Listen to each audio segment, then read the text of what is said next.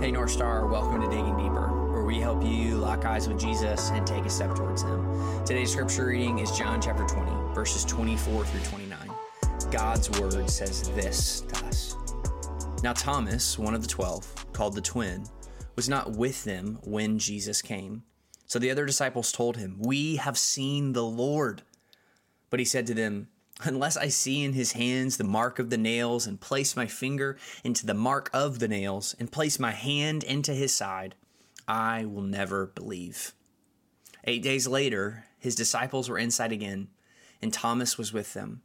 Although the doors were locked, Jesus came and stood among them and said, "Peace be with you."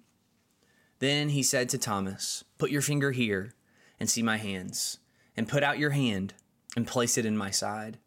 Do not disbelieve, but believe." Thomas answered him, "My Lord and my God."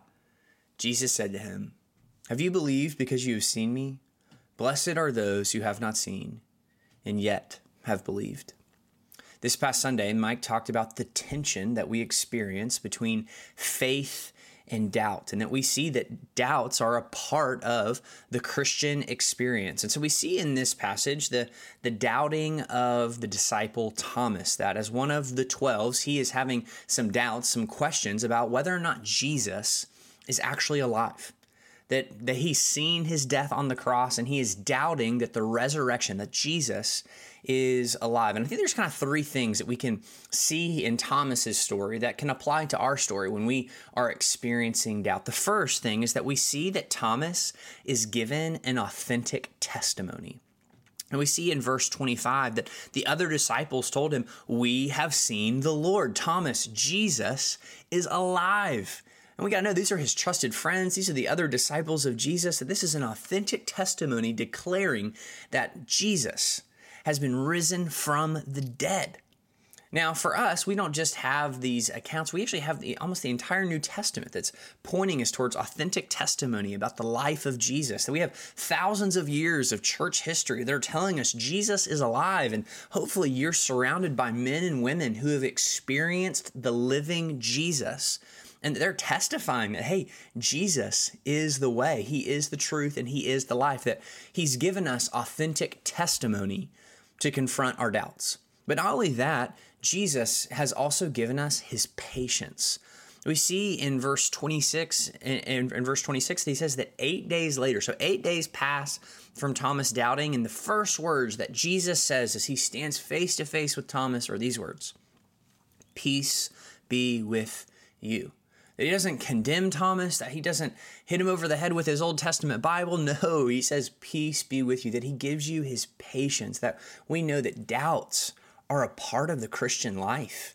And so we need to give voice to these doubts, and Jesus has patience for us.